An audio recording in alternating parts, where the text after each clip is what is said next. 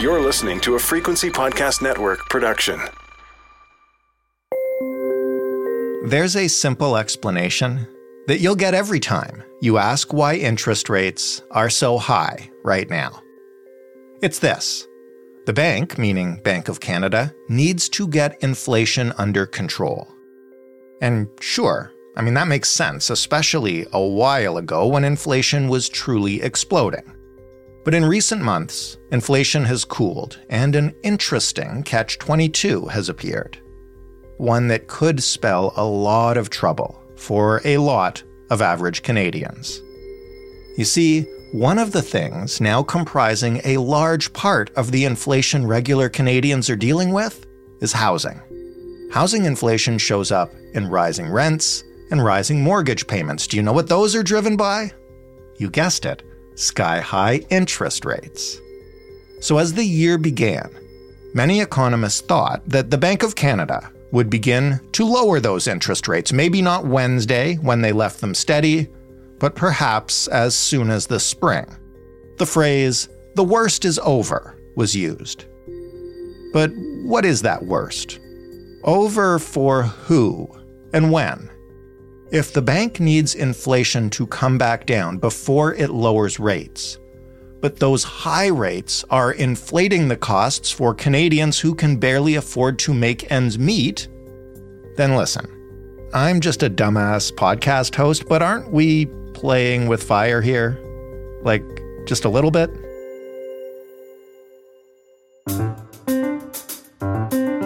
I'm Jordan Heath Rawlings. This is The Big Story. David McDonald is a senior economist with the Canadian Centre for Policy Alternatives. Hey, David. Thanks so much for having me today. Why don't you start with the basics? On Wednesday, the Bank of Canada made its newest decision. What is it? What are the ramifications? There was no change. And so in that regard, there isn't much that's different. There's no change because much of the environment has remained relatively similar to where it stood in December and October, the last two decisions of the Bank of Canada. So they have stuck at their overnight rate of 5%. What that means for mortgage holders is that sets the baseline rate for variable rate mortgages. Fixed rate mortgages are similar, but slightly different. It's based on Bank of Canada bond rate. But in any event, the situation is unchanged. Right. So over the last couple months, we have seen inflation just above 3%.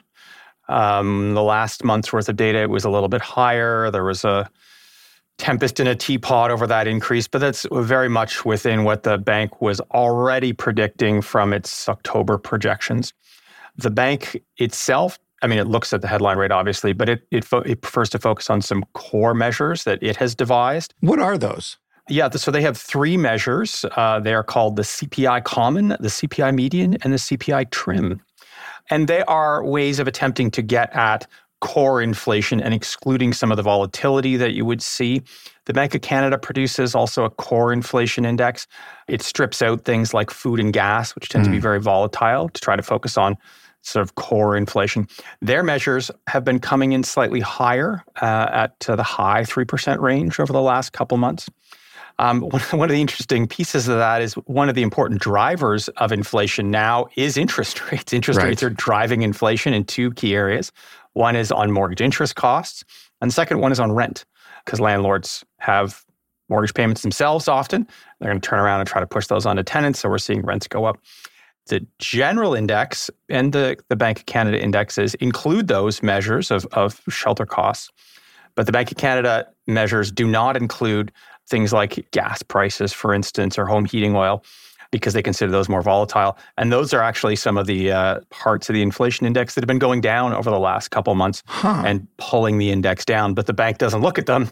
And so you don't see those show up on the bank side, but you do see them show up on the general side. If the whole point of keeping interest rates high or raising them in the first place was to get inflation under control, and as you point out, those interest rates are now beginning to become drivers of inflation, why are we still holding here? Call up Tiff Macklem. They're not talking. I know, yeah. It's interesting. The bank, in its update today, produced a super interesting analysis that says how much of this 3%-ish inflation that we're seeing now is due exclusively to shelter costs, which is to say higher mortgage costs and higher rent, and how much is due to everything else in the index, gas, food, all that stuff. And now it's over half. Over half of the inflation, 1.7% out of 3 is coming from shelter costs. So make it make sense for the group of listeners right now who are staring down, this is January, they're staring down annual rent hikes, or like some of them, myself included, are staring down a mortgage renegotiation this year. And it seems like these things are at cross purposes. The bank is surprised. Not that they should. This is sort of obvious to regular consumers, but you read the write-up and they say, there has been a surprising increase in mortgage interest costs in this rate hiking cycle. There's a big paragraph on it. I think that one of the things that economists do is they think inflation is unrelated to prices, which seems kind of ridiculous, but that inflation will always be affected by interest rates in a particular way. When interest rates go up, inflation goes down. That's sort of the picture that everyone has. When you live through it, though, it turns out that inflation is made up of a whole variety of goods and services. The prices of some of them may go down as interest rates go up, but some of them are also going to go up as interest rates go up. Mm-hmm. And so usually economists are kind of bored with studying the fact that, if interest rates go up, mortgage interest costs go up, which are part of CPI. That's obvious. And so you don't study that. You just study the other pieces. In the real world, though, that's very important. Yeah. In reading these studies, you don't see that part of the index included. You don't see rent included often when they're looking at, what's the impact of interest rates on prices? And so we're living through that right now. 50% increase in mortgage interest costs since the start of the rate hiking cycle, 12% increase in rent since the start of the rate hiking cycle. And it's going to get worse. The bank put out a paper just last month that said half of mortgage holders have not yet renewed at these higher rates, and they won't until June of this year. That's when the halfway point is. The mortgage holders were used to paying on average about $1,000 a month. By the end of this, they'll be paying $1,500 to $2,000 a month, which is 3 to 4% of their income just going to mortgage payments that's new. And I think this is underappreciated by the bank. Obviously, they don't run the bank. But it's a dangerous part of what's happening now is that inflation is staying high in large part because of interest rates, not in spite of them. You mentioned this is, I think, the third or fourth time in a row they've kept these rates steady. The last time we heard from them, and one of the reasons, frankly, we wanted to book you and check in with you today, is people were signaling that this might be around the time the bank would consider finally starting to drop those rates. Was there any hint on that in the announcement today? What do we think about that now as we head towards the spring? Well, certainly reading the press releases, both of the December decision and the decision today, seems to suggest that the bank is pretty comfortable with where the economy is in terms of, there were some hints in some of the write-ups that now there is excess supply in the economy. In the December write-up and the press release, they said that there doesn't seem to be excess demand anymore, which seems to suggest they're in a position where they think that inflation, or at least the economic drivers of inflation, are under control, quote unquote. That being said, the main CPI headline number is above 3%. They expect it to continue to remain above 3%. Mm-hmm. And so 2024 is pretty clearly going to be the year of cuts. The question is, when do they start and how quickly do they proceed? It doesn't seem like there's a real rush to do it quickly. The one thing that the bank continues to see is that people are getting raises, in real terms, so that the hourly increase in wages is above the rate of inflation. That's been the case for all of 2023 except January. In stark contrast to 2021 and 22, where workers were getting run over by inflation. But they're clawing their way back. But the bank doesn't want to see that. They don't want to, I think that's one of the last remaining pieces they would really like to see is higher unemployment and lower wage gains to ensure that some workers, don't claw their way back from inflation. They think that this is going to drive inflation, even though the biggest drivers right now are, our housing costs. Mm-hmm. And so I think that's one of the things they're watching for in, the start of 2024. I know a lot of our conversations consist of me asking you to make things make sense. But as you just pointed out, if mortgage costs and rent costs are increasing so rapidly because of the high interest rates, and the bank is waiting to see more people lose their jobs or at least not get raises. And again, listen, I am clueless on this stuff, so please help me here, but it feels like we are courting the exact same things we would typically, from an average person's point of view, view as a really disastrous economy for the average Canadian. And I'm wondering, I understand that there's a delicate balance here, but I wonder why we're so eager to go up to what seems to me at least to be the edge of that.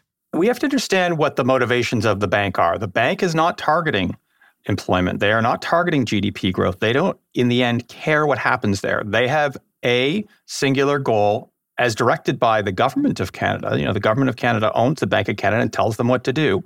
And the government of Canada said, look, here's your goal, 2% inflation, come hell or high water. If it takes a recession, make it happen.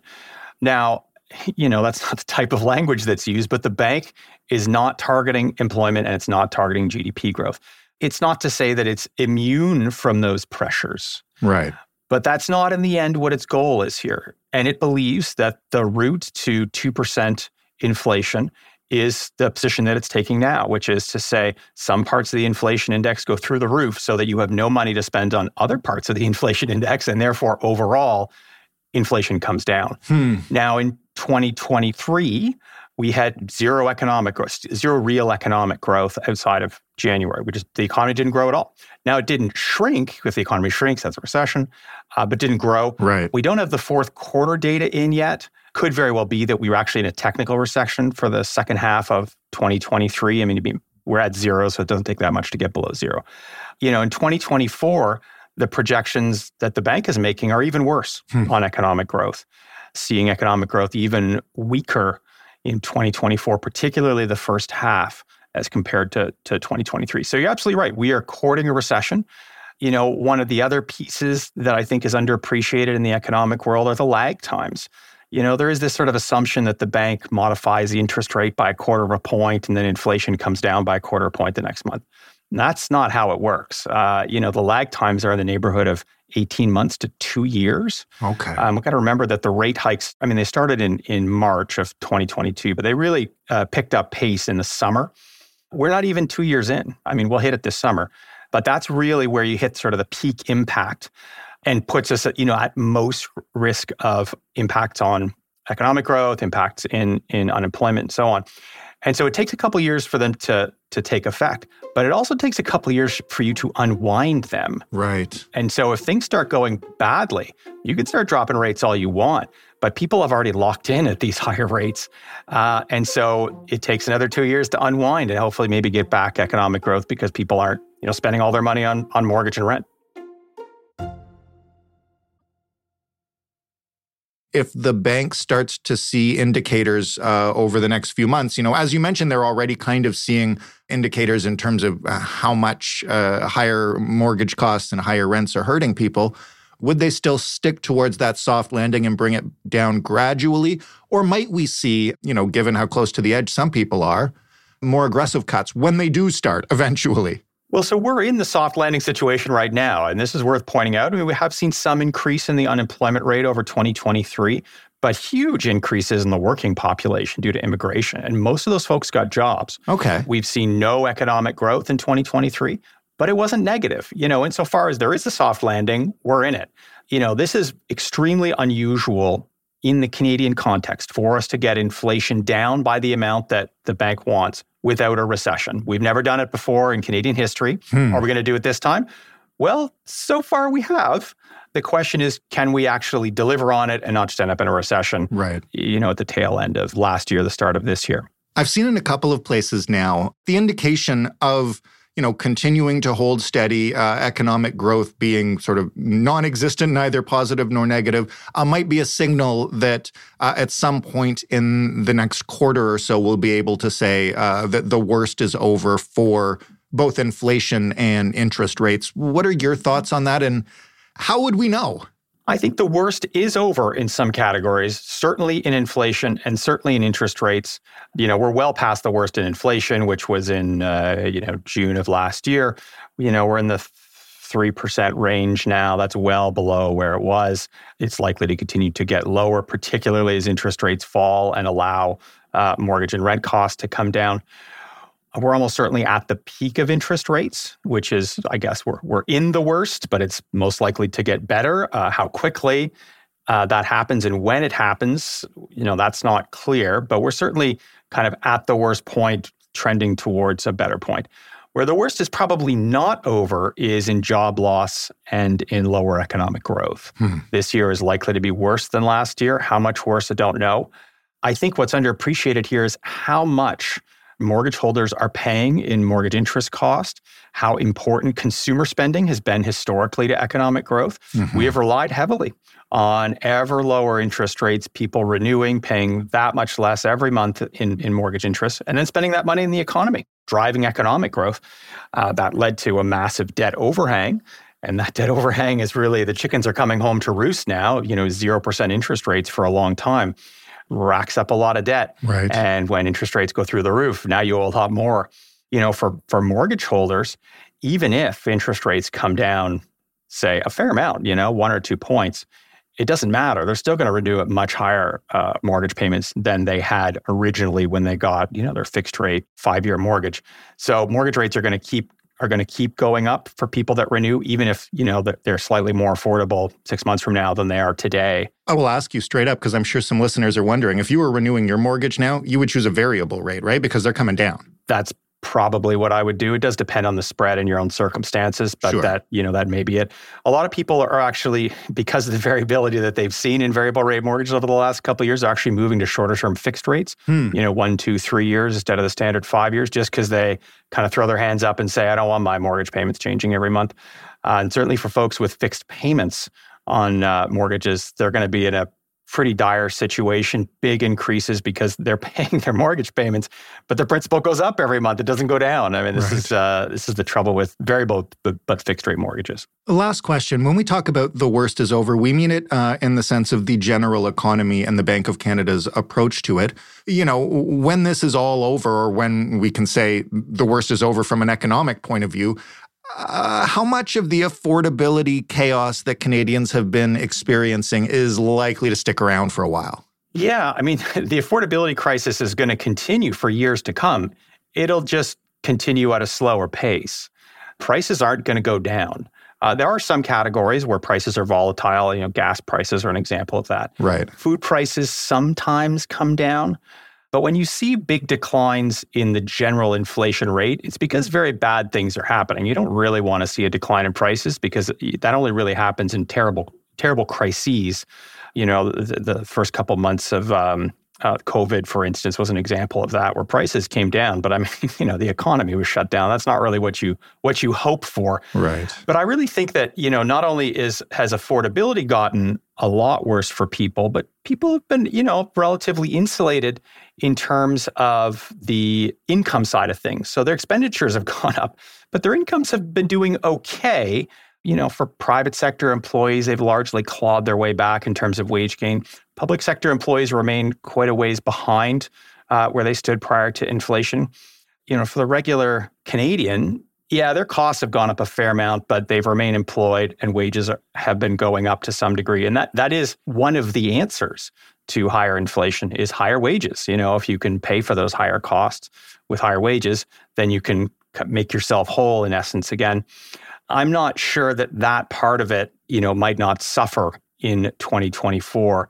Economic growth, the labor market's been insulated from that to some degree. The job loss, the higher unemployment rate, that certainly happened, but we haven't really seen it come across in the labor market. And so that's my real concern about 2024 is, you might see your expenditures go way up. What happens if your revenues fall in 2024? And that's where the rubber really hits the road for regular Canadians. That's the kind of courting disaster that we were talking about earlier. Yeah, and this is the courting of disaster of not only are your sort of costs on food and gas going up, but you have to renew your mortgage and you lose your job. And that's a very dangerous situation. And, a lot of these threads are going to come together in the first half of 2024. People renewing those mortgages, potential push of this zero economic growth into the job market.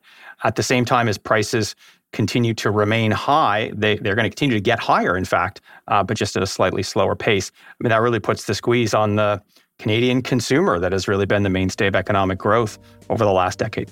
David, thank you so much for this. As always, feel so much more confident understanding the latest economic data now. Well, thanks so much for having me. David McDonald of the Canadian Centre for Policy Alternatives.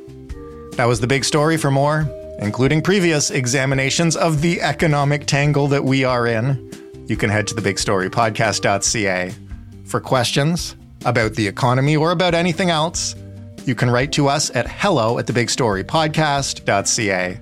Or you can call us and leave a message, 416-935-5935. Remember, we also produce a little show called In This Economy, so if you have a specific question about a problem you're facing because of everything that we just talked about, please hit us up with that too. It's always great when we can explore these issues while helping people. The Big Story and This Economy, for that matter, are available in every single podcast player, and you can ask for them by telling your smart speaker to play The Big Story or play In This Economy. Thanks for listening. I'm Jordan Heath Rawlings. We'll talk tomorrow.